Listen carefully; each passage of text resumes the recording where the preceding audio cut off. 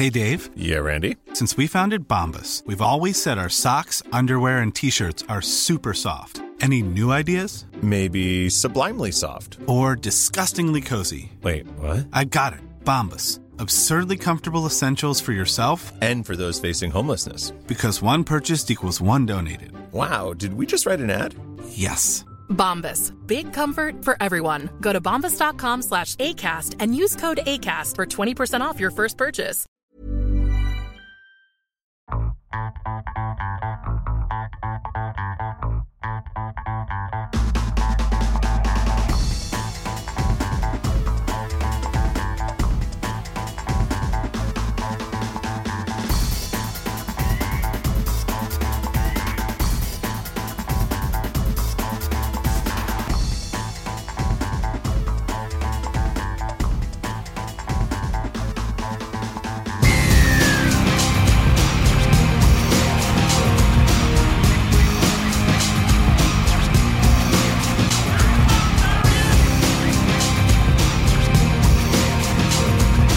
Welcome to episode 387 of This Week in League. I'm Nate. And I'm Jay. And I am Glenn. How's it going, fellas? Yet again, I'm grinning. I'm fucking grinning because winners are grinners. Yes. How good is footy? I'm grinning because just like winning vicariously through Twill Nation is just fucking great. I mean, we're going to get to the game recap for later, but I'll tell you, it was fucking heartwarming today. Like seeing those bets that our mate Ryan, who we broke bread with on the last day of existence of Fat Belly Jacks, right before the Rona hit hard. That's it. And he came to the Facebook group last night and he's like, "Look, I've got a couple of multis on. What should I do?" And one of them was $100 on a long multi that was paying about $800 at the end of the line, and it was reliant on Parramatta beating the Tigers 13+ today. Yep. He had another multi. I can't remember how much the stake was, but he stood to win about $3,800, and the last leg required Parramatta to win by 1 to 12, and the payout figure on that one was about $1,000. So I said, look, $1,000 is a good magic weekend for you. Take the grand. Take the grand in the hand. Don't get greedy. And then this other one, because Parramatta are going to beat the West Tigers 13+. So take the other one and then let that other one ride, because you're going to get like another $800 or whatever it was, because Parramatta are surely going to win 13+. So then we get to the game itself and we're like, oh, fuck. And the way that game finished, I was riding that bet home as if it was my own. And, I couldn't believe it. And I've never, ever wished for Mitch Moses to kick a goal in my life until today. Until the 81st minute of that game. It's the first time I've ever wished anything good to happen to that little shit fucking germ. I feel that you've unlocked some secret here, a la the best-selling book, The Secret. also perpetrated by Queensland brain genius whose name I can't remember, who kept his hide. You should write a book called If It Rhymes, Do It. Your sole advice to this cunt was you get $1,000 in the hand. Well, I mean, I was just applying my other learnings from other lessons, and don't get greedy, take profits on the way. That's all. And I thought, if you bet $200 down and you're taking $1,000 out of it, then that's a big win. So you've already. just overthought everything and fucked it. You just need the next page is don't be greedy or you'll end up needy. Well, there you go. All right, done. We're fucking making literary history here. So what do we call it? It needs to be punchy. Like you've got the secret. Do we call it the rhyme, or do we call it the time of rhyme, or the time to rhyme, or we need to come up with a punchy title. The rhyming couplet. I just feel like I don't have much to offer when it comes to multis. I'm just going to stay out of it. I should have probably done that last week. Fucking don't. Do you throw? Yeah, well, yeah, that's right. Well, hey, it's fucking storming out. See ya. Yeah. Don't let the door hit ya. Thank you for. I'm so glad you piped up there, motherfucker, because I totally forgot about the way you cost us. Well, you know what you did, because I said if we win, hypothetically, this multi that we were talking about last week, on the Wednesday episode. I was hypothetically win, we'll just give it to charity. And I was thinking, and as it's happening, I'm like, this is going to fucking happen. This is going to come true. Yeah, so what do how we do? good's charity? Like we could just throw it to like Mossy or something. Yep. I mean, he was a fucking mascot of the show, old Soggy. We could throw it to his learn to walk again charity or whatever it is, and that would be amazing. Except the one thing about multis that it's like the downside of multis, it's when they don't fucking win. That is a fairly strong downside. And that takes us to the first game of the round, where we had the Panthers 46 defeating the Seagulls 6. I'd like you to get the multi up at this stage, Jared, just so you can remember the exact legs that we had on there. The Panthers had a double to Brian To'o. Yes. I felt like I was very high on To'o's chance of scoring tries in this game, but we'll talk about that later. Leota, kick out. I actually even said almost kick out for 2. You did say kick out for 2. I know that wasn't a requirement and we didn't put that on the multi, but I did say that. Matt Burton, I think we agreed, was going to get a try. We were all agreed on him? No, we were on Movs. And we were on Capewell for sure. So it was kick out, Yep. Capewell, Momirovski, Yep.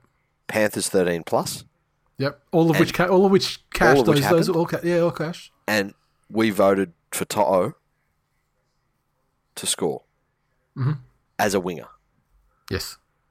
In which case, fucking Super Oracle over here goes, fucking Charlie Staines scored 3 tries in a game a long time ago, and so he's going to do it again.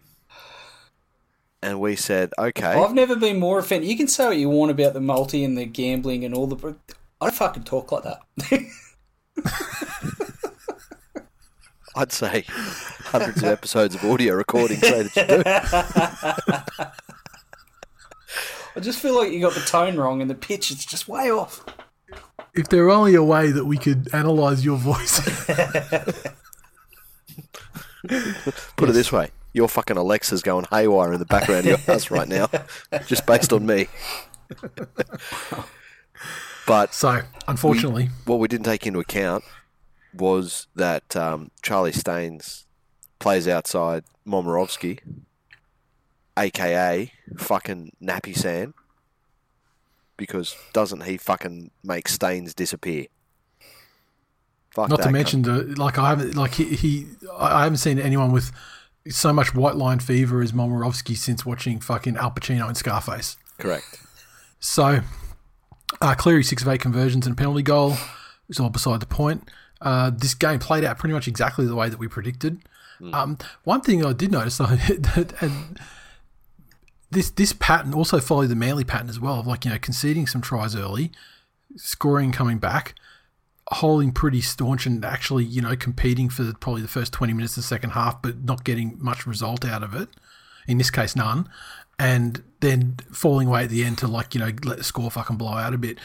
And even despite all of that, if they could actually defend on the goal line, I reckon 5 tries, I don't know exactly, let's say 5 tries came from just making contact in the goal line defense and then the guy sort of spinning or just being able to lunge enough.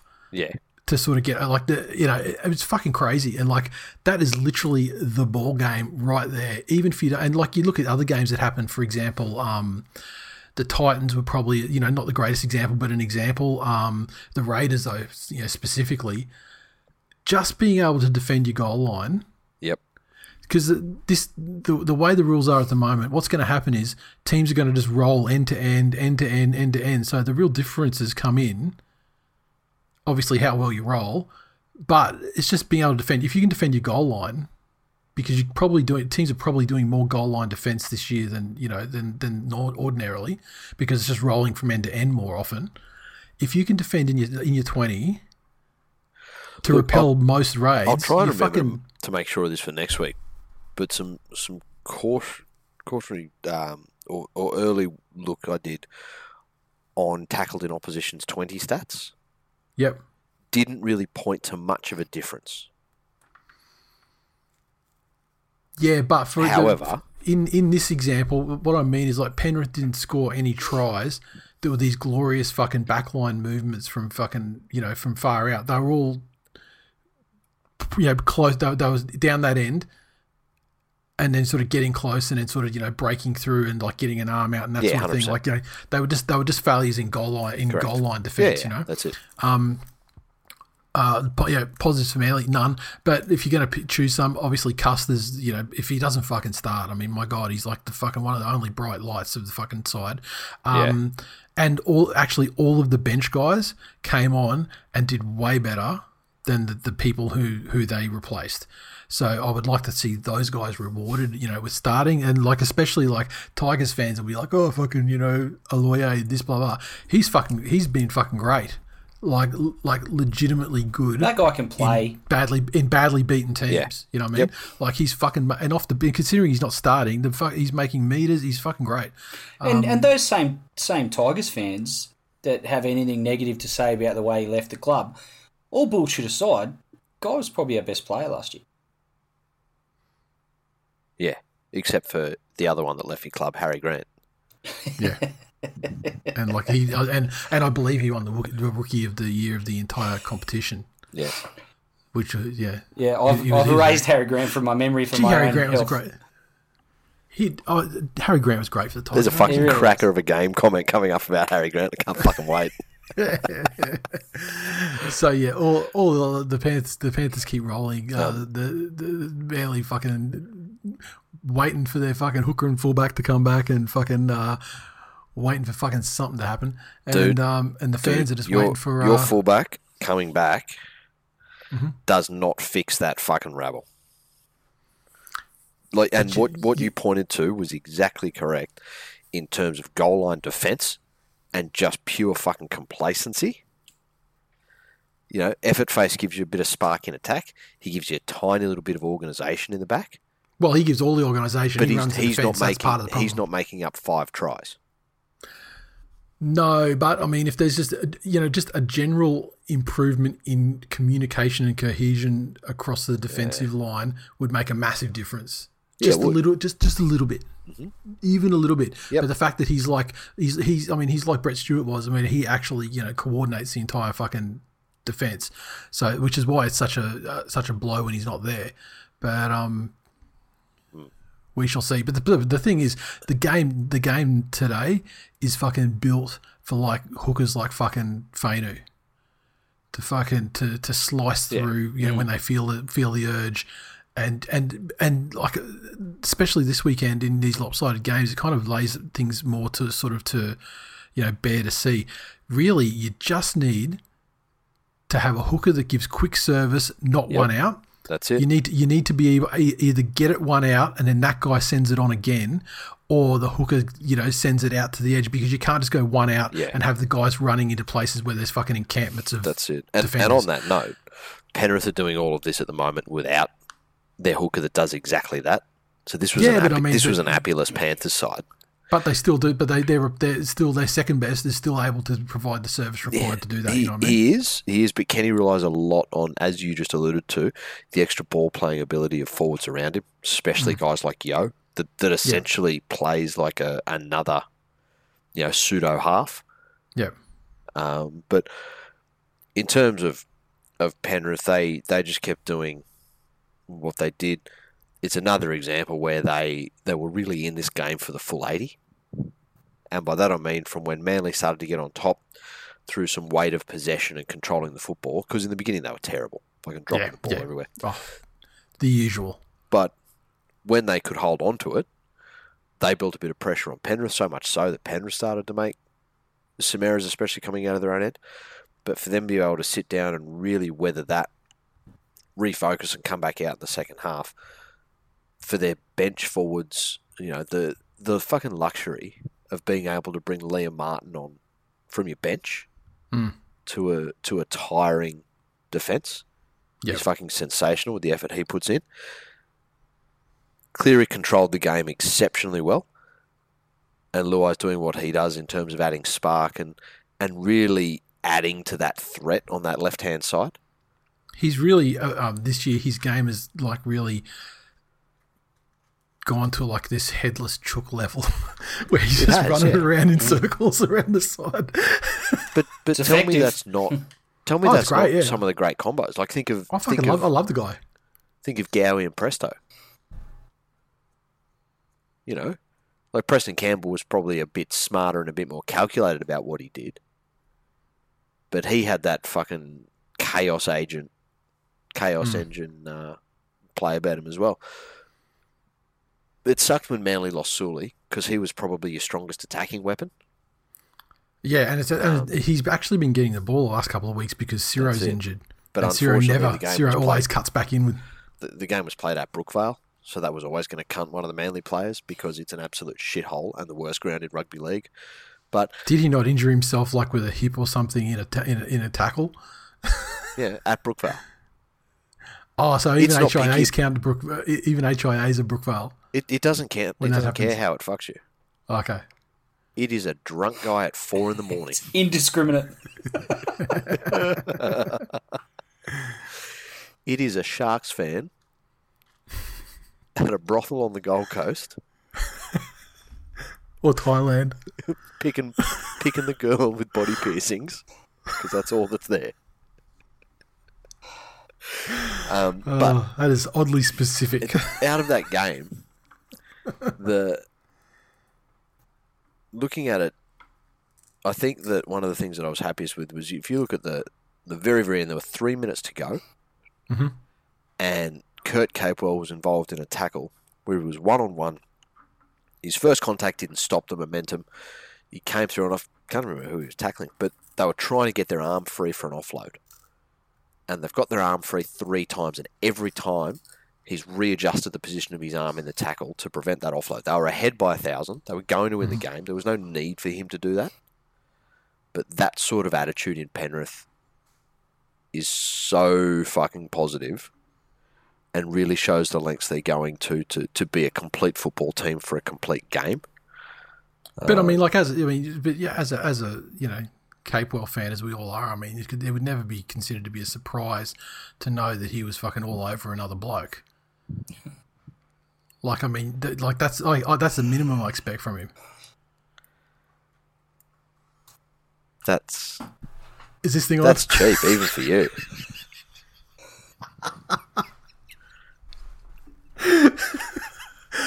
Let's move on. Well, Do you have anything to say, Glenn? I would have at least thought that you would have made some comment to, Brookvale being a gloryless hole until Capewell shows up. That's brilliant. See, that's what someone should have tweeted us, but didn't. There's an opportunity lost. The only thing I wanted to add, I figured that you guys would wax lyrical about this one, and rightfully so. But the Jake Trbojevic, the footage of him getting stuck into the group at halftime, trying to inspire something out of him, was pretty. Like to see the level of passion from a guy like that, which is not surprising by any stretch, but there's elements of effort in any team, no matter how bad they're going, or how injuries and lack of depth and all the rest of it. But to inspire effort, and I just don't know that he got quite the response he was hoping to get. But that guy he's the epitome of a leader in your side, and I know that his brother gets far more raps because of the exciting stuff that he does. But if it was me, I'd prefer to have Jake than his brother. Well, yeah, because he's on the football field. On that note, a lot's been said. There were so many comments about this and that exact scene you were talking about, where Jakey's there trying to do his fucking G up, everyone get in and prove we're not cunts thing. And some very notable people just completely fucking ignoring what he's saying and having their own conversations. Yeah, that actually wasn't the case though. Oh, it wasn't. So No. looking the other way, talking to somebody else, isn't not paying attention to having your own conversation. I actually saw someone looking the other way and actually fucking just like cursing out loud in fucking aggravation at the you know the try that had been scored or whatever that was that you know it had to be a try. Yeah, well, the dumb cunt in question, he's used to talking to himself. So my point stands. Yeah, no, that's just fucking haters trying to just find another fucking angle to broadcast their hate. Okay, fair enough. So, yeah. In the Facebook group, Rishi said, stats question. Does the Fish now have one more try assist this year than Cherry Evans? Yes, he does. Shunter said, Leota try. I'm dust already. Greg said, last time I saw so many dozy-looking cunts getting fucked with such little mercy, I was watching the Bill Cosby trial. Always next year, fuck bags. Hashtag fuck the Broncos. Ryan said, my wife just told me she really likes the number 7 on the Panthers side. My life is the pits at the moment. Hammers said, remember that girlfriend you had in the late 90s, early 2000s that still crosses your mind and leaves that what if we got back together kind of feeling? Well, Manly and Des are showing you the result of that reunion so you don't have to go through it. Do you reckon they re-sign him, Nate? Sorry to cut you off. Do you reckon they re-sign him? I wouldn't be unless like with some KPIs in place that need to be met before. I didn't ask what you would do before they extend. What is the club going to do? Haven't they already done that? Didn't they already give him a 1 year? I don't know. I don't know if it's. I mean, I know they're talking about it, but I don't know if it's actually happened. I mean, it may have. I'm pretty sure it was at a stage where, like, yeah, this is going to happen, but I don't know if it actually has. And I would certainly imagine that recent events would mean that. Yeah, it's plenty. It's plenty. It's doesn't inspire you to put pen to paper in a quick fashion. Sorry, Joe. If you. Yeah, but the thing is that it drives me fucking crazy because I mean, like Tuvi had gone to a grand final, had a fucking overall great run, and I think just finished out, just ended up in 9th after results falling against him in the last round of the year. I think I can't remember for sure, but it was just out of the finals anyway, and he got sacked with that whole results driven business bullshit, and let me fucking tell you, time to remember that results driven business shit right now. And I'm not saying get Tuvi back, but I'm saying, like, you need to hold fucking people to the same standards. So it's an interesting point. What do you do, though? My opinion is that the coaching stocks suffer from the same problem as a lot of the junior stocks coming through. That there's really no good nursery for them. The ones that come out don't get decent jobs or go into decent situations. So they're fucked. Look at all the new coaches we've had enter for their first jobs that have gone into a fucked situation and have pretty much been marked, close to never to coach again, and are just now forever assistants. Yeah, I saw someone passing a rumour to me that I didn't believe, and it's turned out I don't think it's true. But like, they're going to get like Flano in for like an assistant or something, and I was like, you know what, great, because if there's one thing about Shane Flanagan that I know, is that motherfucker he does drugs. He will win at all costs. He will do anything to win, including cheat, and I love that fucking and I love that's a winner's mentality, and I love it. Yeah, that's it. I mean, they're talking about Paul Green as like as an assistant. Yeah, the guy that was the guy that is like more out of fucking touch with the modern game. Yeah, fuck out of here. Aaron said that is one of the worst Manly performances I have witnessed since they entered the comp in 2003.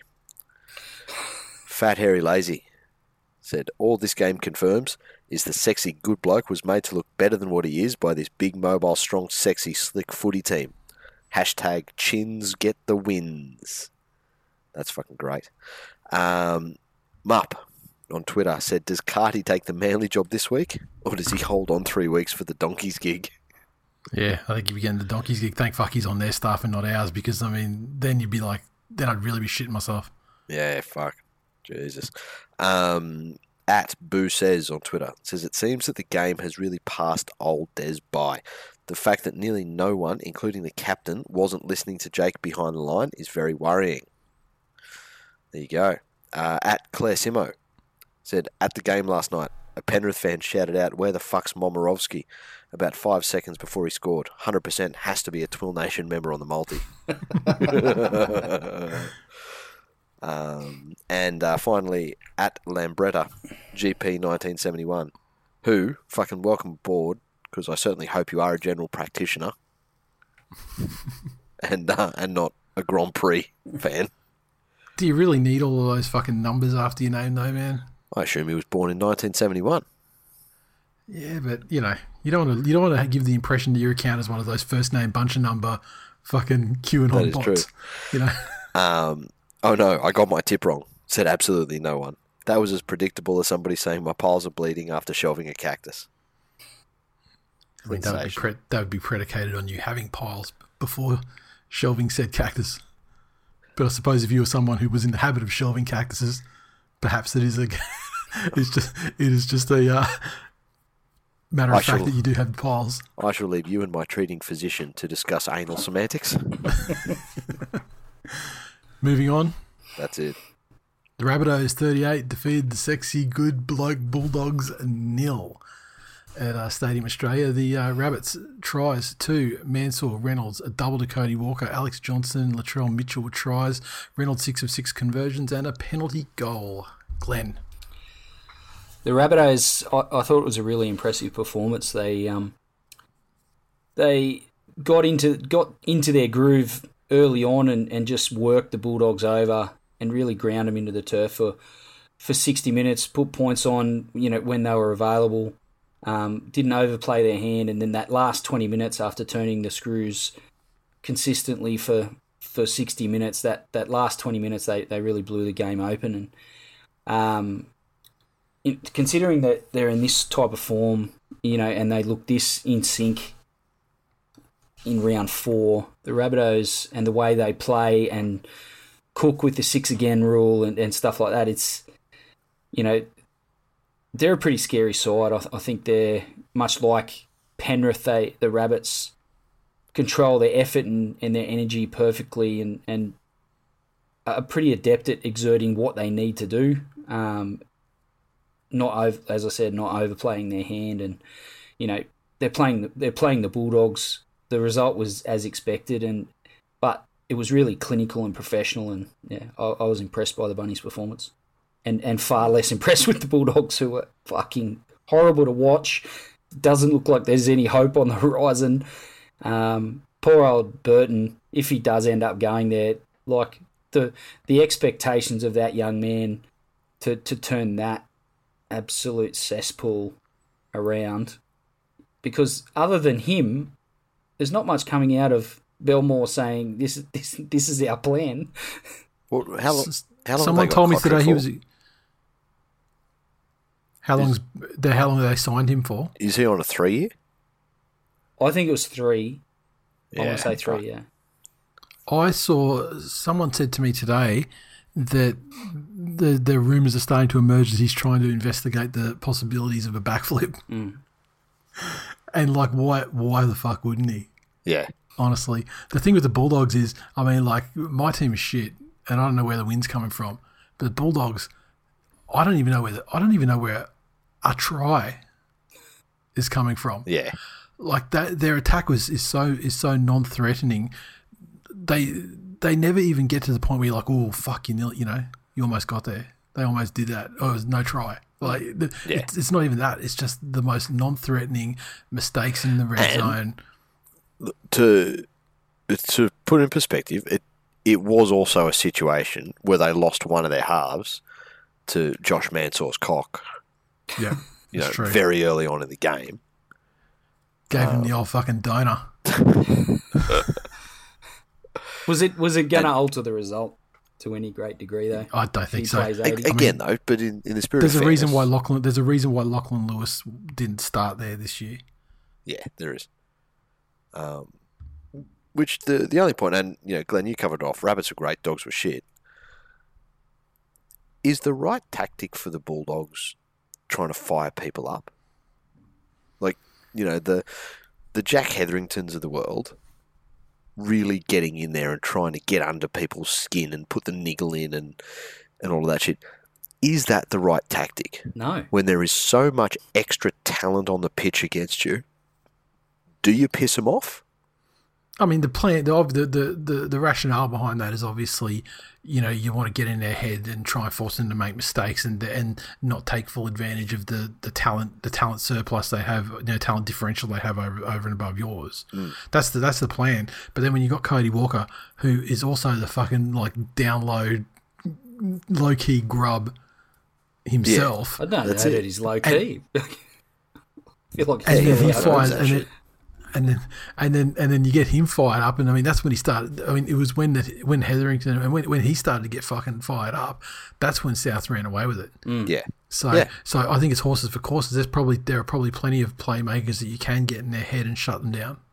Yeah. But I don't think that the Rabbits possess those playmakers, and it was probably and then especially when you get like a Latrell that's in an inspired mood as well. That Yeah, but having said all that, I loved everything Hetherington did that game. Like, his heart was in the right place.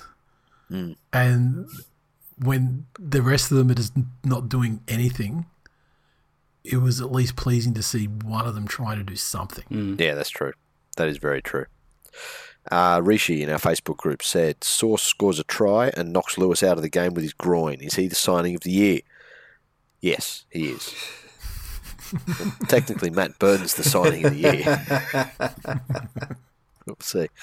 Liam said, Canterbury's attack reminds me of an under-7s game. 2 passes wide of the ruck and every kid gets to have a run. It is very predictable. One-Eyed Tiger said, the Bulldogs score 000s over 3 weeks. It's officially an emergency in Trent Town. Relegate this tin pot pub side out of our league. Terry said, Doggies completely outclassed today. I thought the forwards were better, excluding Napa. Effort is okay, but they have to stop giving away 6 again. Thank fuck we don't have Des, because it can be worse. Yeah, the only problem is they haven't played 3 of the top 4 teams in the competition. And who have they played though? They've played Penrith South. They played you. They haven't. I mean, Manly's the only team this year that's going to be able to play Easts when they're Easts.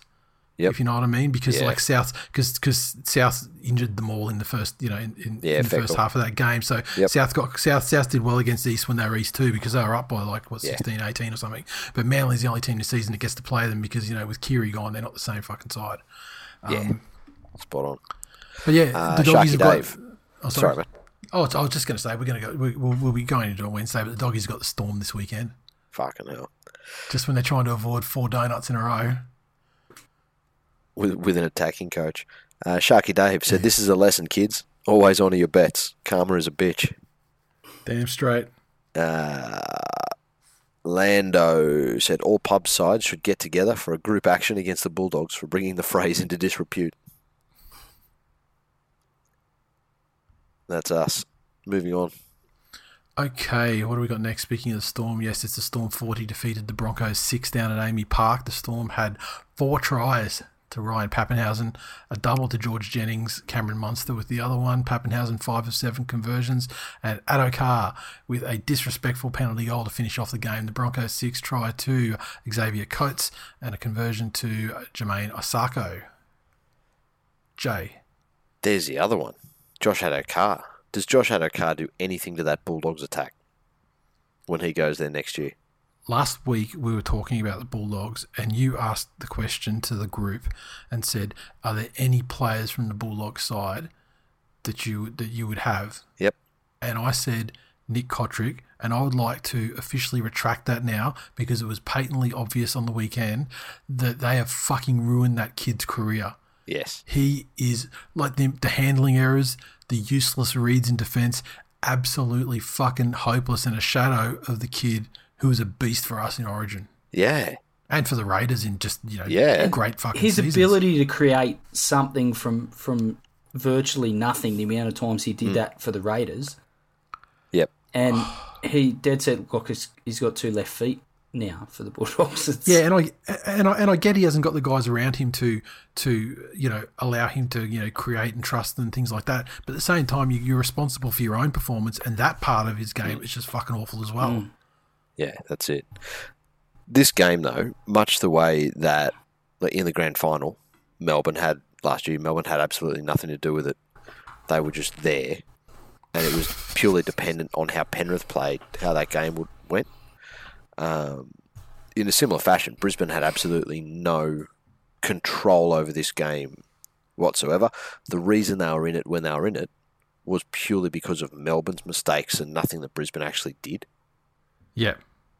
So they did look better with some wind in their sails than they have in recent weeks. But then when the Storm clicked back into gear, remembered who they were, Pappenhausen put on 47 points in about 2 minutes. Yeah. Which hasn't been seen since young Matt Moylan set Bathurst on fire those years ago. The Storm are still the Storm, but they're in a transition period. And if you can remember, the last time they went through a massive transition when they lost Cronk, and then when there were some additional rule changes, it took them a little while to turn Storm ball into something that worked all the time. Mm-hmm. And I feel like they're going through a little bit of a transition there again, where it's a little bit different about who's controlling the game, about who people go to in times. And I think moving forward, Jerome Hughes is going to take more and more and more and more responsibility of that side. There were a couple of instances in this game where he looked like the couple of 100-game veteran. One in particular where there was almost a Thurston-like boot to get them out of trouble after a very ordinary offensive set, and then he was down there leading the chase on his own kick and really dragging the rest of his teammates with him. So Melbourne did exactly what they needed to do. Brisbane, like all of the bottom teams this year, they were able to be competitive in stretches, but over that 80 minutes, their focus and their fitness was nowhere near what it needs to be. Match with that they legitimately don't have any strategic fifth tackle options. We joke about Milford, but I mean, he was fucking awful. Yeah, he was. He really was. And it's this, almost ADD inability to view anything but the next three tackles in front of him. When we're not setting up pressure to really launch an attacking raid on their line and keep them pinned down there. We're not doing anything while he's in control. He's just there. Oh, yeah, we're going to do this. Oh, yeah, we're going to do this. Oh, yeah, I'm going to go for a run. So, I'm just going to get caught with the ball on the fifth tackle, again, 30 metres out from my own fucking try line. Exactly. Jesus Christ. That's it. Broncos are, as you mentioned, they're just outclassed, and there's a few teams in the comp that are just, whether it's a rule changes or a combination of multiple factors, but they're just woefully off the mark in a competitive sense over the course of the 80 minutes. And then there's times where effort just isn't there. And again, this isn't just the Broncos that are guilty of that, but from the Storm's perspective, I agree with what you say in that they haven't quite worked out how the changes to the game are going to benefit them, but I feel like they're getting closer each week, and part of that is this high-energy blitzkrieg when, especially off the back of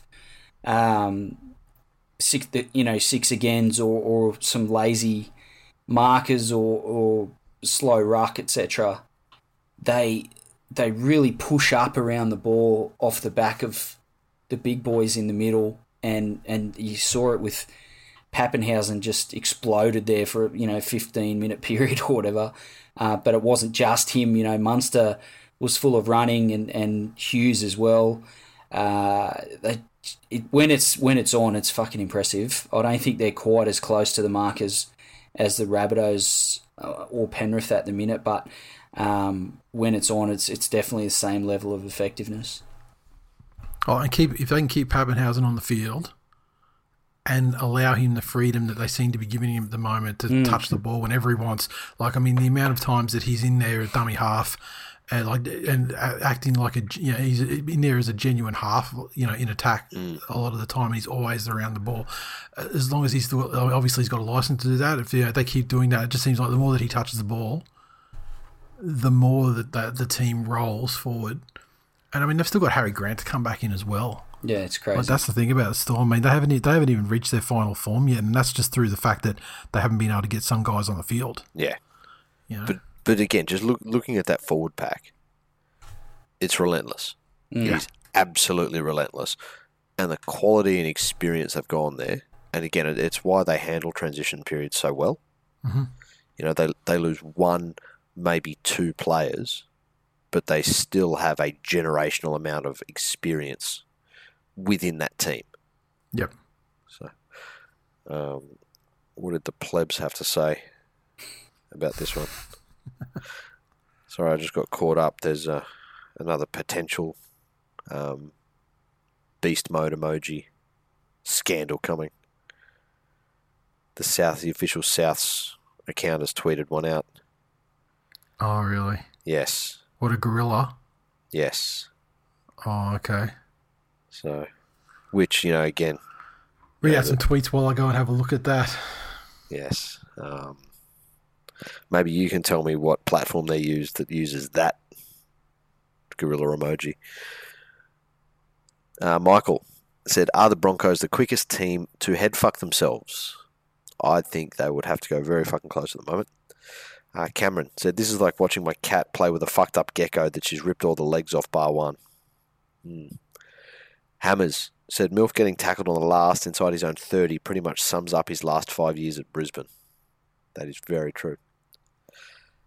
Cameron said, Storm bring it home in an unimaginable come-from-behind victory for the ages. A win for the people's team.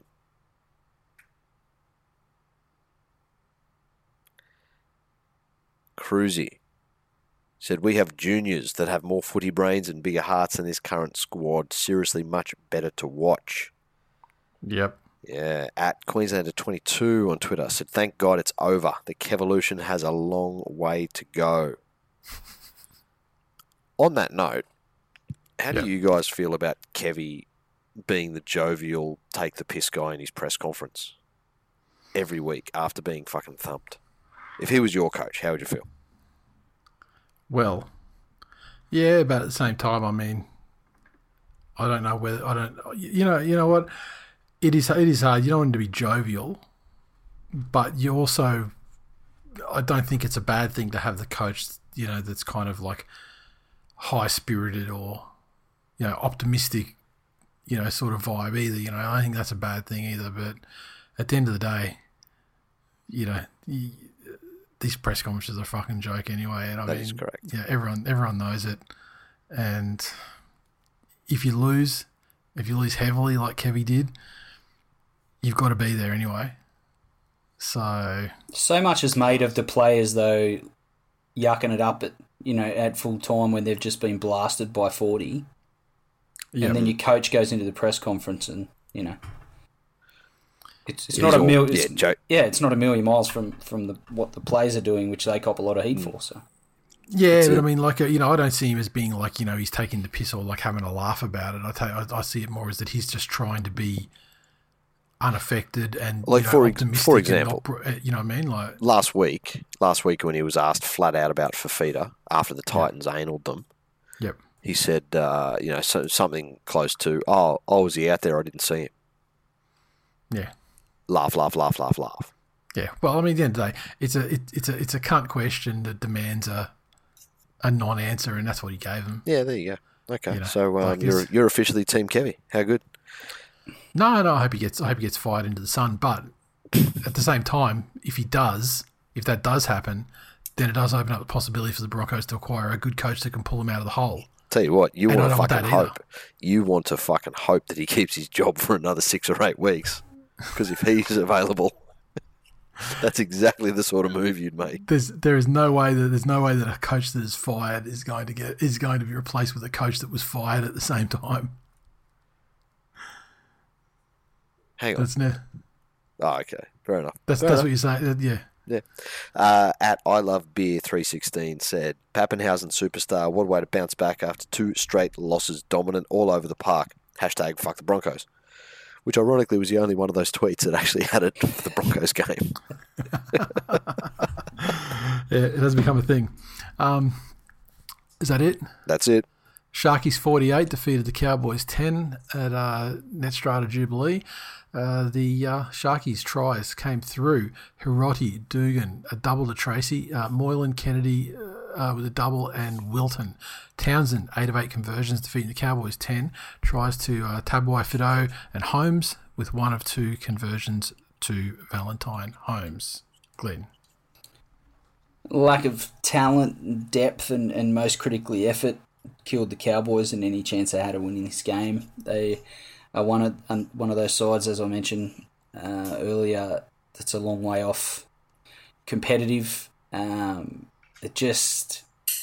seem disinterested, and I think the Josh Maguire thing, he probably, I'm loath to defend Josh Maguire or give any real credit to what he says, but where there's smoke, there's fire, and I don't think he's the only one in the playing group that's over the performances they're putting together at the moment by the looks of what they're putting together. So there's for Peyton, how long do they stick with him when, they've had the Taumalolo thing, which his injury has probably taken some of the heat off that. You've got another high-profile forward now coming out and being critical of the team's performance. Valentine Holmes looks, a shell of himself, of his he best. Looks exactly like every NRL player returning from an attempt to make it in the NFL. True. Yeah, but let's also not forget, also like a lot of people that have played other positions all of a sudden demanding to be a fullback. Mm. Yeah. So yeah, the NFL time and all of that stuff, I'm sure has an effect on it. But fullback is as demanding, if not more so in some respects, than being a half. Mm-hmm. Just even in terms of the mental toughness that it takes, there are rules in place now that essentially mean when you are a kicker as a half, mm-hmm. you are protected, and rightly so. We don't want people chopping legs and fucking snapping knees and all of that shit. It is still perfectly acceptable and encouraged to time a hit so that the second a fullback's foot touches the ground, yeah, they're fucking annihilated. Yep. So this trend with, I'm okay here, and it's another backline position. Mm. I'm great here or serviceable here. Make me fullback. Has it worked? When's it come on? Trying to think. Yeah, I can't think of a great winger that's come along. I'm certain there's examples of it, but I can't think of any just off the top of my head while we're talking about it. And again, if it's worked, I'd suggest that in that case, that person's been a star fullback through most of their junior career and know the position, broke into first grade by playing on the wing, and then I'll tell you, you know where it's worked now. There's one in progress example of actually working now. Who's that? Took a little while, but now it's working. Latrell. Yep. Yeah, I'd say that's working. But again, I would also say that he had a lost year though. Make him an outlier. He had a lost year through injury and lack of ability to make it work. Yep. But now I think he's got it. Yeah, spot on. And he's only going to get better too. But yeah, you're right. I mean, that's like an outlying rare unicorn of an example. Yeah, that has an incredibly physically gifted individual. Yeah, and it certainly being coached by arguably, the one of the top 3 coaches in the history of the game. Yeah. Back to this game, I think for the Sharks, William Kennedy, it's fast become a key hub in what Cronulla are doing and how they play when they play at their best. He was really impressive in this game, and he's, I don't think he's far off being one of the most dynamic fullbacks in the NRL. I don't know that he's got a fantastic passing game at the moment. He's far more a run-centric type player, but we see a lot of those type of fullbacks develop the passing game later, as they've played a lot more first grade. I think that'll come with him, but he's a really impressive player for the Sharks. And the other guy that I was quite impressed with for Cronulla was Matt Moylan. That's some of the best footy I've seen him play in several seasons. This is like his best game for the Sharks, though, right? This is his best I game feel for the so. Sharks, Yeah, for sure. And Yeah. I was impressed with he really took some onus there and took certain parts of the game by the scruff of the neck and put his stamp on it. So I haven't seen him do that for quite a while. Yeah, that's it. The other one I thought had a fantastic game for the Sharks was Hamlin Uele, who I fucking love watching Great play. player. Just again, and it's a situation where you say that they weren't up against very staunch opposition, and the defence the Cowboys threw up was just retreating the whole fucking game. I'm not sure that defensive line came forward once, but Yep. he's just one of those guys who is effort all the time, has really grown into his role within the club, and a club with the history of such great forwards. People like Wade Graham and Luke Lewis, and no one else. But yeah, no, Uele I thought was outstanding as well. The Wilson was as well. Yeah. A fucking monster. But And you look on the Cowboys side, though, I mean, and we've said this multiple times, but like Cohen Hess, yeah, mate, that's it. 41 metres. Yeah, Come correct.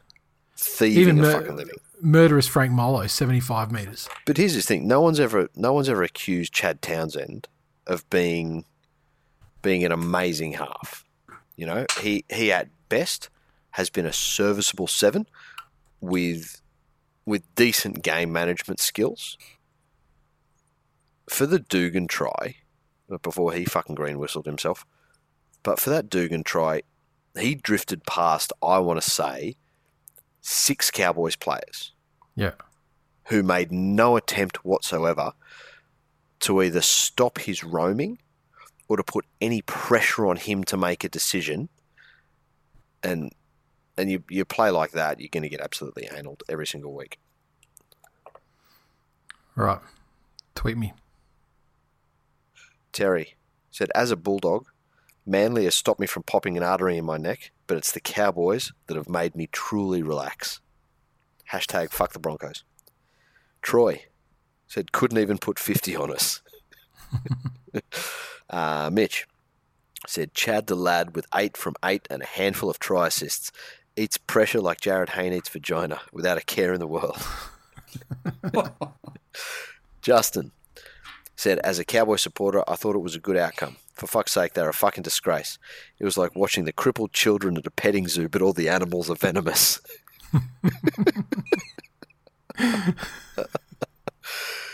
And at Rightman28 on Twitter said, it was like watching a priest and a choir boy on a church camp after dark.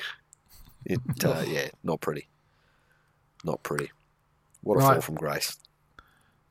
The Raiders 20 defeated the Titans 4 at Net Strata Jubilee. The Raiders tries to Rapana, Papali and Sutton. Croker 3 of 3 conversions and a penalty goal. The Titans 4 points came through a try to smooth Corey Thompson. And that was the end of that. Glenn.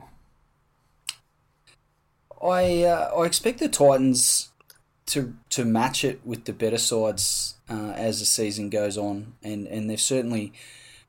showed some reasonable form in the first few weeks. I think this was probably a test that was a bit beyond them at this stage of their development as a side, and I think they will be one of the better teams when we get to the back end of the season. But the Raiders just aren't a side to be bullied through the middle or on the edges, and in fact, I think they actually got the upper hand and knocked guys like Fafita and Tino over regularly, which really cuts into the Titans' game plan. I think a lot of what they do is that real force and drive through the middle, and those guys on the edge for the the Fogartys those guys to play off the back of, and the Raiders really coped with that quite well.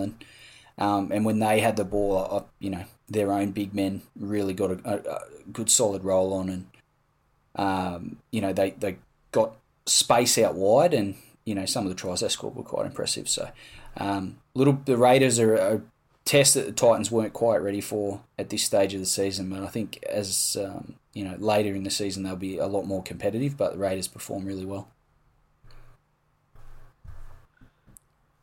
Jay. Yeah, I think there were some definite individual performances that contributed. Like CNK was absolutely outstanding in that game.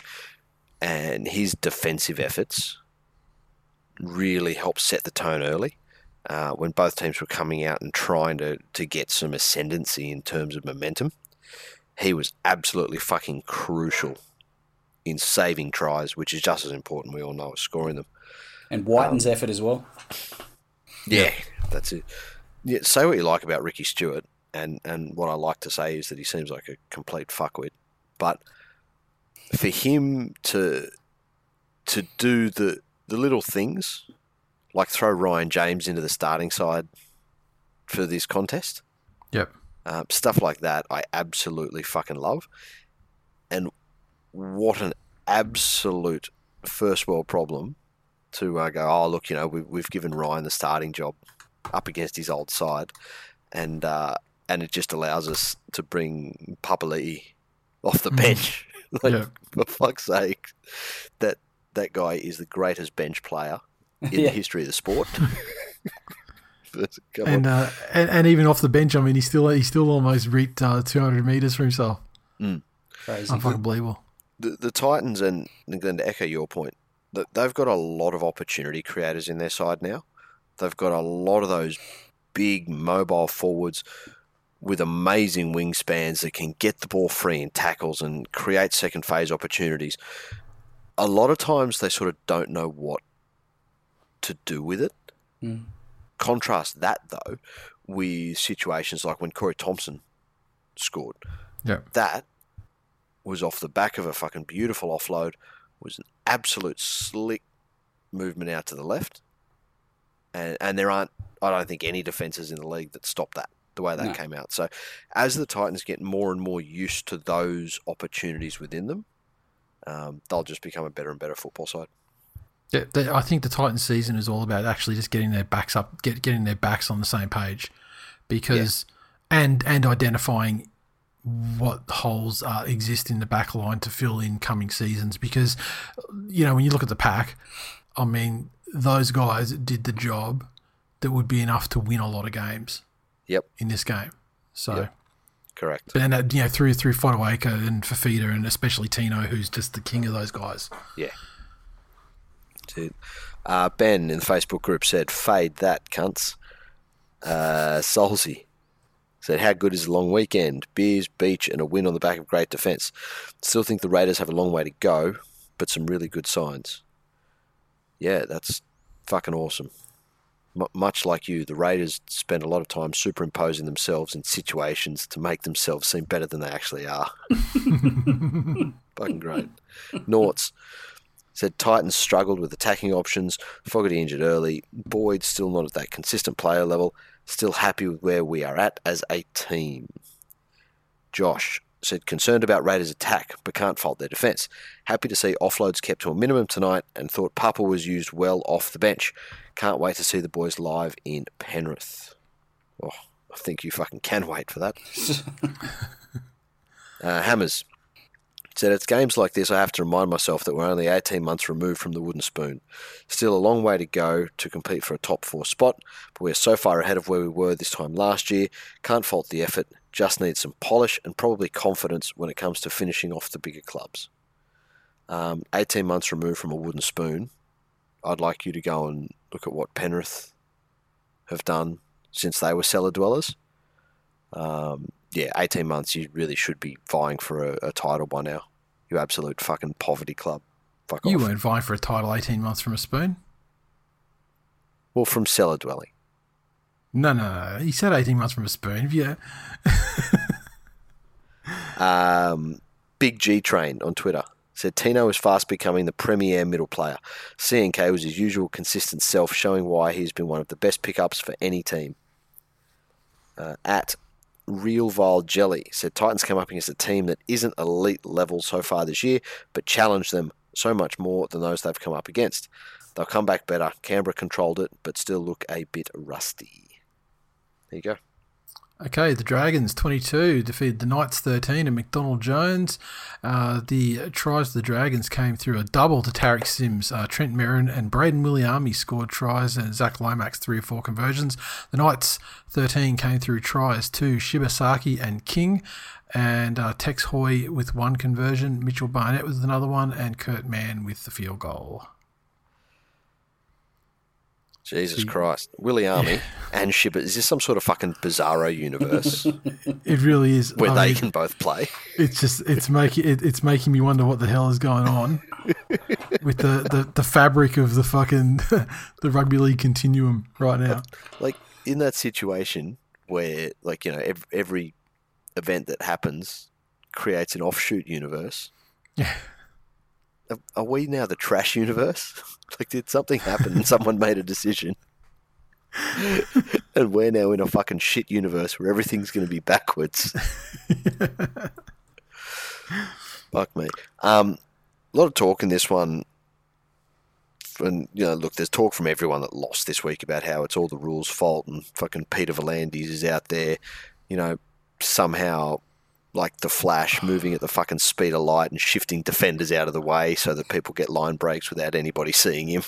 So, can we take the higher ground, and instead of acting like, you know, those fucking subhumans who want to fucking litigate the entire sport of rugby league a month into the competition, how about we fucking reconvene before the first week of the finals? Correct.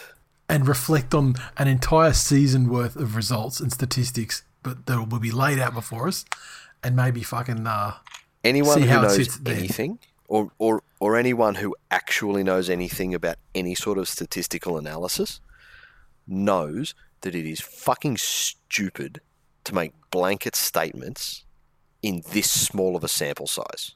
Correct. Especially when these events have not happened in a vacuum, and multiple decisions from prior years directly affect outcome in these years. So the fucking blame game is as stupid as thinking Kalen Pong is a good fullback. Exactly. But thinking fucking David Nofaluma is a top 5 winger and deserves to play finals in State of Origin. Hang on, mate. What I was going to say here, though, is more so than the rules. This one was just Newcastle cruelled by injury. Yeah, and like and like key injury as well. Like, I mean, like Pierce, you know, their sexy Texie Hoy boy, and Kurt Mann. I mean, like, there you go. That's 3/4 of your spine removed. And like, I don't want to do it. I don't want to fucking wade into the waters of our buddy fucking frog here. But we've seen what happens to people when 3/4 of their spine becomes deficient. So it does sound like you just dove into the waters of our buddy frog rather than waiting. That's all. Hashtag free Walt Frogman. Look, I don't think he needs our help to fucking G himself up. No. You know, there's a whole subset of people that dress like him as a fucking tribute. It's fucking fantastic. Oh, I love it. Myself included. It's it is the fashion of the day. Yeah, in the same way that the Dogs' MO is trying to fire people up, fucking David Klemmer has yet again marked himself with the so easy to annoy to the stage that he implodes tag, that smart forward packs are now just going to run at him all fucking night. You know, because he really can't help himself. Really cannot fucking help himself. At the beginning of this game, when the contest was on and both sides were going at each other, there was some nerves out there, obviously, some drop balls early. No one could really take the game by the scruff of the neck. Yeah.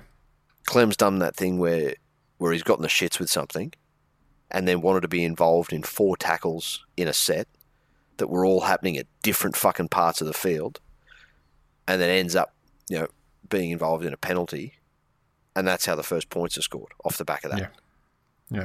It's you got to love the passion and you got to love the aggression, but fuck me, control it, because all you're doing is hurting the rest of your team. But you lose your first choice 7, you lose your 1. Realistically, you're just trying to stop the hemorrhaging. Yes. So. Given I was 100% wrong on this one, I didn't think that the Dragons would really have that much cohesion in attack without their 7 in Ben Hunt. But I thought Corey Norman did a serviceable job. Yeah. So. I'm expecting to see the people's, Dragons fans' perceptions and comments about Smooth Corey changing slightly, because, he is probably the most derided player within that fan base at that club. Yes. However, he's been good the last 2 weeks. He has been. It's clear that, but it's also clear that Hook, he has some sort of affinity with whatever Hook's putting down. Yep. And he's given him a role that's either easy enough for him or well suited enough for him to execute. Yeah. And it's all you can ask for. How good would it be if there were just 1-year deals? Just 1-year deals for everyone. Every year's a contract year. Everyone's busting. Every year's a contract year. Yep. Keeps everyone on their fucking toes. Yep. You're going to get the little ship jumpers, but it solves more problems than it creates. Yep. I thought the Knights were, really, really gallant in this game to stay in it, keep the score as close as what it ended up. To be quite honest, they were in a world of hurt. Obviously, and will continue to be so. Given Pearce is going to be out, I don't even know if he's going to be back this season, depending on the extent of his tear. But it's a tear, not a rupture. They were saying, wasn't it?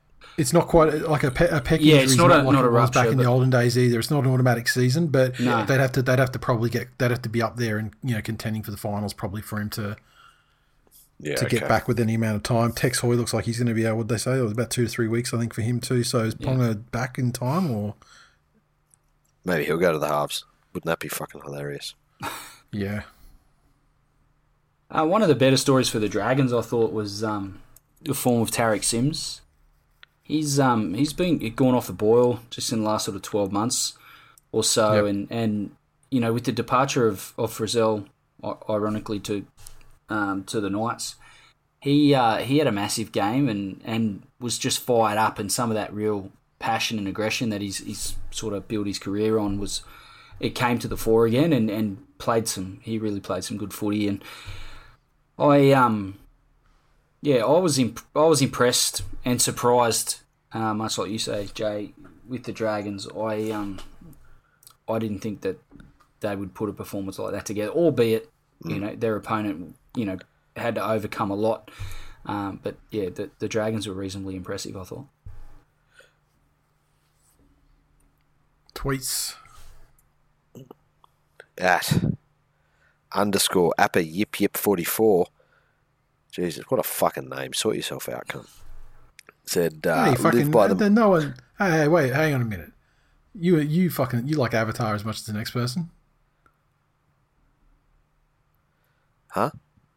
Do you like fucking Avatar: The Last Airbender as much as the next person? Don't fucking lie. My kid does. He's 6.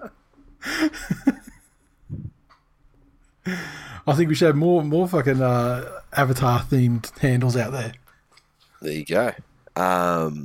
He said, live by the Mars bar, die by the Mars bar. What does that even mean, though, really? What does that mean? I don't know. He's got chocolate in his arsehole. Fucking knows. I feel just a Dragons fan just trying to mention Mars bars. That's true. Devon Head said, where's my credit, Knights fans? You can all lick up the paprika I'm spurting after that glorious display of attrition and rugby league. At Peverland is anon. Says Ravalawa swavel the Knights so hard that it caused collective CTE to its entire fan base into blaming PVL for a failure which has lasted for how long now? Liam, So I suppose the yin and yang of life meant Shibasaki had to benefit from a drop bomb at least once. One-Eyed Tiger said Dragons fans get to put their Easter chocolates in the mouth, not up the anus. And Dave said the Knights are the worst thing to happen to mining since the Chileans tried their hand at it. Fuck me, I haven't seen that much controversy over a jersey. Oh, I don't think ever.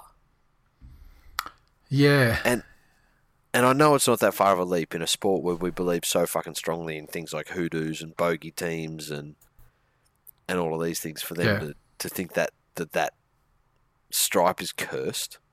I thought it was funny when they, well, not funny, but quite ironic where they showed footage of Mitchell Pearce's previous pec injury and they were playing against the Tigers, but they were wearing that same jersey. Yeah, that's it. Which is one of the worst fucking jersey selection games in history, if not the worst. Yeah. But like Tigers against an orange high-vis fucking team. Yeah, Yeah. exactly. You would have thought that the fucking Tigers would have been respectful enough to say, like, okay, we'll wear the Maggie's jersey this week. Yeah. But, you know. We'll wear our more white strip, That's it. as they say. Mm. Out in Campbelltown Way. That's it. That's Where it the on that Trevor game. Leavers live. The Roosters 32 blew out the Warriors 12 at the SCG. The Roosters 32 came through tries to Teddy, Nat Butcher, Drew Hutchison, Josh Morris, and a double to B Moz. Takeaho 3 or 4 conversions, and Sam Walker with 1. The Warriors had tries through Pompey and Tohu Harris. Cody Nikorima 2 of 2 conversions. Glenn. I was disappointed in the Warriors. I expected a better showing from them. The Roosters, on the other hand, really just controlled. And you guys both mentioned last when we did the preview for this game, and I tipped the Warriors, and you both said spoke about the Roosters systems, and you got an 18-year-old halfback that comes in, and I thought I think he definitely had a reasonable sort of game, being a teenager coming in and playing for such a big club. Trying to fill the boots of Kiri. But what I was most impressed with from the Roosters was how his teammates really allowed him to come in and find his feet and not have too much expected from young Walker. There was actually a couple of sets where he didn't actually touch the ball. They sort of, the forwards just controlled it just so he could take a breath and continue to find his feet. So, again, that speaks to the Roosters' systems. And the the Warriors, I felt like they had plenty of chances to take control of the game, but the execution in their skill plays just continued to let them down. And I feel like that's a sign of Nathan Brown coach sides. They're a bit gritty and show a bit of toughness, but I feel like the skill plays let them down. It was quite similar at the Knights when he was there. So, but the Roosters, once they started to get on top, they just played like they didn't have any of their best players out. So I was really impressed with how they rolled through the forwards. I thought Crichton on the left edge he had a fantastic game. It's one of the best games I've seen him play in a long while. And then the Morris boys and Teddy did their thing. So Crichton is really stepping up into becoming the player that is just like the obvious replacement for Cordner. Yeah. Like positionally and even like in that sort of leadership capacity on the field as well. Yep. But like this game from the Roosters was better than I ever would have dreamed it was. I mean, I didn't think they'd be able to sort of pick themselves off the ground after so many injuries, like like nothing had happened. And while you wouldn't say they were at the absolute best, I mean, they're pretty fucking solid. Yep. Considering what they lost, and like the Mozzies though, fuck, they stepped up. I mean, at what point do we start saying that like Brett Morris is like the greatest fucking winger the game has ever seen? Yeah. Dead set. Now, Yeah. that's when we say it, because it's true. Unfucking believable. Yeah. Like the fucking guy is ageless. Yeah. Maybe the key to fucking longevity in humans is fucking, maybe all of our aging cells and the cell degeneration starts in their neck. Because, which is explained why fucking DCE's going downhill in the early 30s. And and the Mozzies are like 55 years old and they're still fucking like killing it. And like, and he's not scoring like Darius Boyd in State of Origin tries either. Yeah. I mean, he has to beat his way through two guys at once and find a way to put the ball down and shit. Like, it's just fucking so impressive. The thing that makes it more impressive is that he's at that stage of his life where pain's more real. I think the thing is, as we get older and as we learn more and as we grow as people, I think the pain receptors in our brain actually get wiser as well, and they're better at recognising pain. So you see him crashing over for these tries, and you just know, like, he is in fucking excruciating agony and still getting up and doing it. Yeah. But the Roosters were just too good, and they're fortunate to have, just as Melbourne do, that much experience across the park in key positions and probably some unsung heroes in their forward pack. The guys that get in there, they're not, some of them are rep players in their own right, but they're not the superstars. They don't get all the accolades or the attention. They're not the David Fafitas, that sort of player. But they are fortunate that a lot of their scoring opportunities don't really rely on halves to do much more than start it properly. Yep. Because they've got that much talent outside and in their fullback that can roam both sides of the field, that means that while losing Keir is fucking terrible, it may not be crippling. I don't think they're a long-term top four solution. A season's a long time for an 18-year-old. Yeah. But fuck, what a first outing. Yep. Tweets on this one.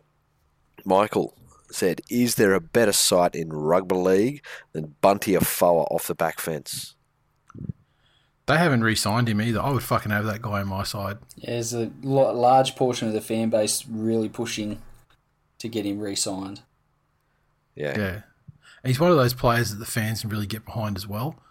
He's just like the way, and like I do maintain that a lot of it probably has to do with like players that have longer hair, and when they hit the line, their hair flies and it looks like they're fucking doing stuff like that.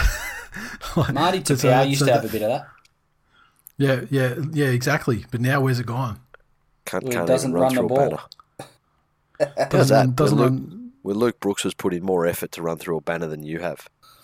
I feel like he's. I feel like he's also stopped. He stopped doing his powerlifting during COVID. He's looking smaller and paler ever since fucking the COVID break last year. But anyway, Bunty's awesome though. Fucking hell, are you having fucking power failures in Toowoomba? Or is there some sort of ring situation going on here where you're in a haunted house and there's ghosts going to appear behind you when the lights come back on? I have no idea what you're talking about. Jesus fucking Christ. Your screen keeps going black. Your lights go out. Really? Yeah. Sorry, no. I don't know what's going on. What's that clown there behind you? What's that clown on the right of the screen behind you there? Down beside that bed. Fuck you. I will not sleep tonight. Thank you, Nathan. Squintin Quarantino on Twitter said, same old from the Warriors. Just hang in the game and they'll check out mentally at some point. Every opposition coach of the Warriors since the Daniel Anderson era. Yeah, that's true. At Warriors suck balls. It was fun until it wasn't. Young Walker did well and the Morris Wingers are just too good. Roll on some shittier teams for some wins. Oh, also, Tedesco is really, really good. There you go. You think. All right, the Parramatta Eels 36 defeat the West Tigers 22. The Stadium Australia, good crowd, just under 30,000 in attendance. The Eels 36 came through tries to Nukore, Papali'i, a double to Opacek, double to Fergie Ferg, and Clinton Gutherson also with a try. 4 of 7 conversions to Mitchell Moses. The Tigers tries to Dane Laurie, he's first in first grade. Dewey, Utoikamanu, Little with Dewey, 3 or 4 conversions. Glenn. Really? You can go first. Wasn't expecting you to go to me. Para were a million miles off their best. They made a hell of a lot of fucking errors and the Tigers still weren't good enough to execute a handful of plays at the end to win the game. In fact, they gave up an extra couple of tries. So the Tigers' goal line defence in this game just showed, for all the bleating and all the talk about positive, pulling positives out of each performance and the massive off-season that they had working on defence is all fucking horse shit. And it comes down to player attitudes. When you see teams, we spoke about the Raiders earlier, defending their line, and, Nate, I thought you made a great point earlier saying, teams are going to roll down the field with the 6 again rules, and, teams that can defend their line and have confidence in their defensive structures to do that are going to be the teams at the top. And the Tigers just, some of the tries they scored were fucking embarrassing to watch. So, and as I said, the countless stories and crap coming out of the club about the off-season of focused on defence, and then we turn that out in round 4.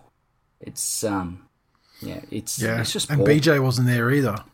No, but Noffa was still there, and yeah, the try where he rushed, I don't think James Roberts helped him, but the fact that Noffa ran directly in front of James Roberts to try and take a guy. It was one of those Nofferist, one of the Nofferist Noffers ever to be done. I mean, Jay was talking earlier about the fact that somehow like the dimensions have ripped and somehow this Earth that we all live on and this timeline has become the shit timeline, and there's another beautiful timeline or multiple other variations. Let me tell you, if I was ripped out of time and I was floating between different eras and I needed a constant to anchor myself so that I could find my way back home to my home timeline, I would nominate my constant to be the play of David Nofaluma, David Nofaluma's rugby league ability. Because I tell you, it doesn't matter where you are set adrift in time. You can always find your back to those misreads. Like all of the realities where he's playing Origin were the ones where they didn't find out about COVID until 3 months down the track. And every other winger dead. It had mutated to the point where it actually targeted and murdered wingers. And also someone assassinated Peter Volandis, so he wasn't able to save rugby league. and it got itself into the playing group and mutated through there. Yes. The Tigers fan base on Twitter there's a large segment of them that will trot out and search for any semblance of a positive. The fact we clawed our way back and we got within 2. Para should have, and were well in a position to beat us by 60 at a critical stage in that game. And the fact that they didn't is on Para. Not on anything that the Tigers did spectacularly well. And there was still some, the same old things that I've said for, 4 weeks, and I've been saying before I came back here. I just think the fifth tackle options, a goal line defence, I've been saying it for seasons. And I've been saying it through 1, 2, 3, 4 different coaches now. There's a hell of a lot of work to do. You can't look at that game and say that the Tigers are legitimately competitive with the top tier of sides based on that performance. And if anything, they're a long way off. You've won one game this year, and you've been competitive in one game this year. And the constant in both of those is that cunts couldn't catch bombs. Yep. You can't go into an NRL season with your sole attacking plan being hope they can't catch bombs.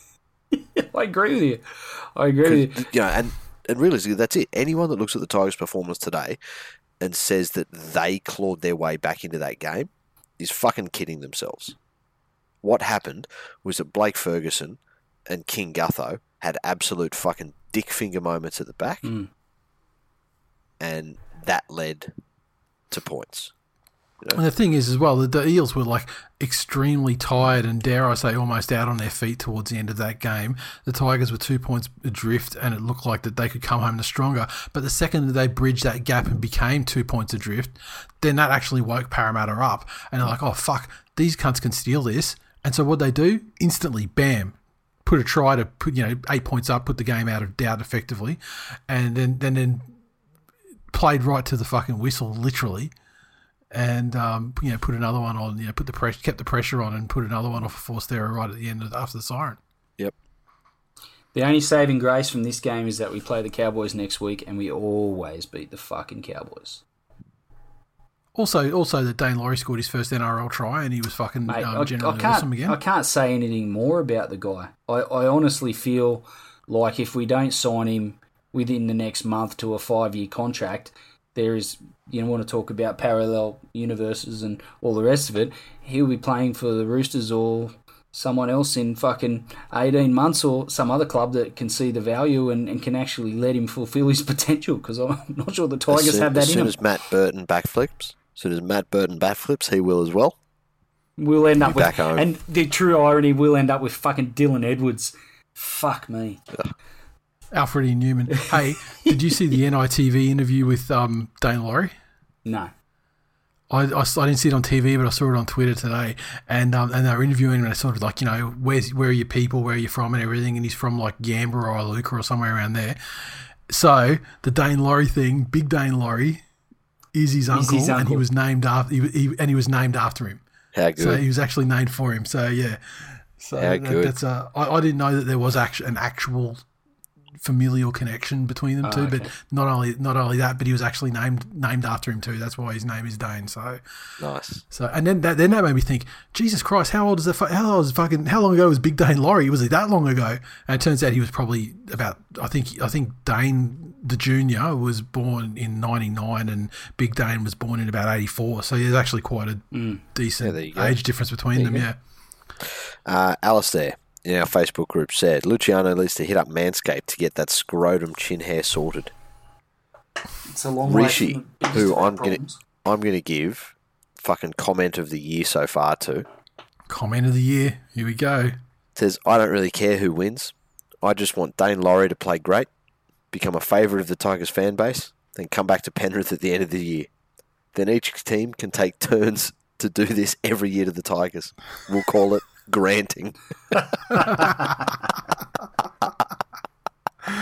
Excellent. You know what? I had another title in mind for the episode this week, but it's actually changed now. The title is going to be granting.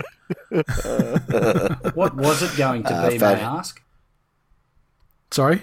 What was it going to be? I don't remember. I don't have the app open, but I did write something down earlier in the episode. But I'm literally opening Photoshop up now while Jay's talking and making the actual thumbnail for the show. Fat Harry Lazy said the most Tigers loss you could get, within 2 points with a real chance to win it, only to lose 13 plus. Hashtag Tigers in decline. At jbartley90 on Twitter said, I want to eat my last chocolate Easter bunny, but the way Parra nearly choked on that game makes me pretty damn hesitant. Maybe I'll do a Furco impression and drop it on the tiles first for easier consumption. Yeah, excellent. At Geo_Ute on Twitter said, the Eels are giving me Pittsburgh Steelers 2020 vibes. Yes, undefeated, but don't feel like a well-polished unit, with a misfiring Storm side being their only real challenge so far. Nate, I'll let you comment on the validity of that comparison. Yeah, the Steelers were they went undefeated for a long period in the most recent season, and they were kind of unconvincing. And then once they started losing to I can't say never should lose to, and ultimately they didn't fire a shot at the business end. There you go. Super Grover said, how many different home ground advantages do the Tigers need to win a game? They're more anxious than a gypsy with a mortgage. Which I don't know if that's racist or not. I feel it is. Okay, so in the current, what a fucking terrible thing to say. You've got guys like Tyson Fury referring to himself as the Gypsy King, but he is of Gypsy or Traveller or whatever you want to call it. Characters in movies don't count. Not to mention that Sorry? reference is Who? What? completely plagiarised from the Honey Badger, the guy that plays rugby, that does the undies ads. So don't know get who some I'm more, fucking I original don't know who- material. I don't know who I'm more disappointed in here, Grover for tweeting it or for you for knowing that fact. And is that even a fact, or does the Honey Badger just regurgitate every bit of Ocker slang that he's ever fucking heard either? You I'm know, also what's worse, that you know who the Honey Badger is, or that you watch fucking commercial television. I live in Toowoomba. There's not a great deal of options. Jesus Christ. Okay, well, apparently Nick Fury's the Gypsy King, so fucking there we go. Nick Tyson Fury. Fury. Who's that? Fury. The fucking heavyweight boxing champion of the fucking world, Well, there you go. whose fight name is the Gypsy King. Good for him. I mean, there wasn't anything to think about there. I literally said all of the information. Unless he comes out to that fucking Bambaleo song. Yeah. Bambaleo! Get that out of your head now. Try and sing that, and without sounding like you're making racist versions of Spanish. Go on, you know you want to. Look at the devil on your shoulder. I can see him. I can see him telling you right now. Hang on. Do Spanish people fall into the same category as us? That it can't be racist? Oh, I'm pretty sure. I'm pretty sure that you could be racist to like Mexicans and Spanish speaking people. Yeah, Sure. they're Spanish. See, you've just been. They're not Spanish people. They're Spanish speaking people. I'm talking about Spanish people. Like people from Spain, And Ibiza. home of Ibiza. I feel like we've got off track. Yeah, just for something different. So, in short, Storm fans are racist. At Zepled69 said, who's picking up the freight to take on Mbai? Yeah, it's a good question. We addressed that last week in the episode, and he didn't do anything today, I don't think. Like, fuck me, the poor cunt's trying. You can see him trying to get out of there. Yeah. Yeah. He's trying to get out of there. Yeah. That's fucking He's brilliant. trying to make himself worse the $300,000 to $400,000 that his recipient club will have to pay eventually. That's it. Yep. Is that it? That's it. Well, that is it then. Full time for episode 387. Thanks for listening, everyone. As always, you can interact with us in a multitude of ways. Just head to thisweekinleague.com. All our links are there on the right, or Google Twill Nation Linktree, and that'll be your top result. All the links to all the things. And we are very happy that in the last week, the memberships have gone live. In all their permutations. If you go to thisweekinleague.com, click on the link to the shop, and you can get one of our old school classic memberships with the shirt and other merchandise and stickers and whatnot, which is great. And we've got tons of people on those already, so thank you to those who've already fronted up. Hoodies are up as well, so grab those. We want to pump those out so that we actually have them in our hands when it gets cold enough for that brief window in Australia for 3 weeks where we can actually wear them and enjoy them. And Patreon has gone huge since we opened it. We had a brief little window there of exclusivity for the Digi members of last year to get into their grandfathered position, but it's open for everyone now, and we've had a great response so far. So go to patreon.com/TwillNation, and you can see the various tiers. There are tiers there to suit every budget, and with inclusions there's some great stuff, especially for like the grand final sort of time of the year as well, and really looking forward to having some good times. And speaking of the Patreon, just to give a shout out to a couple of our beautiful patrons that jumped on through the week. Al, Cody Girdlestone, who's been around, probably Real Dad probably remembers the name because he's been around for a long, long time. And of course, we can't forget our MVC and just all around nice guy, Aaron Marr, as well. Shout out to you, sir, and thank you for jumping on board. You've been a great supporter. Actually, all three of you have been great supporters over the last couple of years, and it's great to have you on going forward. Aaron Marr is one of the Fantastic. most naturally funny human beings I've ever encountered. I rate him very highly. And also an actual not like an internet funny guy. He's like a legit good guy as well. Like Yes. we've obviously spent a lot of time with him, in person at meetups and stuff. And he's just an awesome guy. So all of you are awesome though, because you are patrons of ours. And so, yeah, patreon.com/Twill Nation. Get in there. And one of the benefits that all memberships, whether you buy the classic one on our website or you join up as a patron, is that given the ongoing menace that the fucking bat flu COVID actually is, we don't know, when it comes down to grand final weekend, we don't know if venues are going to be capping what we do for our meetups. So whereas in the past it's just been like one in, all in, rock up, we start at midday, rock up whenever you like, we are anticipating that we're probably going to have to cap things and make them, you know, ticketed events in quotes, whereas not that there's a ticket cost involved, but just the ticket possession involved to get into it. Like a lottery event. Yeah, and if that happens, well, yeah, rather than a lottery, if that happens, I mean, the patrons and the people who buy the classic memberships are going to consist, they are going to make up the numbers first, and then if there's anything left afterwards, then we'll open up to people outside of that. We're going to support the people who support us, first and foremost. We appreciate you motherfuckers, and yeah, if that sounds like you, get in there. Nice. Anything else you want to add, fellas, before we wrap things up? That's us. It's done. That's it. All right, in that case, we'll talk to you on Wednesday. Later. See ya.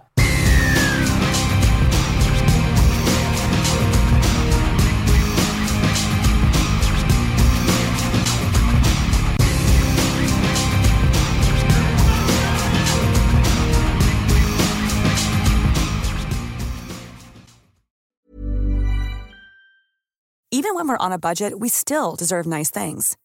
Quince is a place to scoop up stunning high-end goods for 50 to 80% less than similar brands. They have buttery soft cashmere sweaters starting at $50, luxurious Italian leather bags, and so much more. Plus, Quince only works with factories that use safe, ethical, and responsible manufacturing. Get the high-end goods you'll love without the high price tag with Quince. Go to quince.com/style for free shipping and 365-day returns.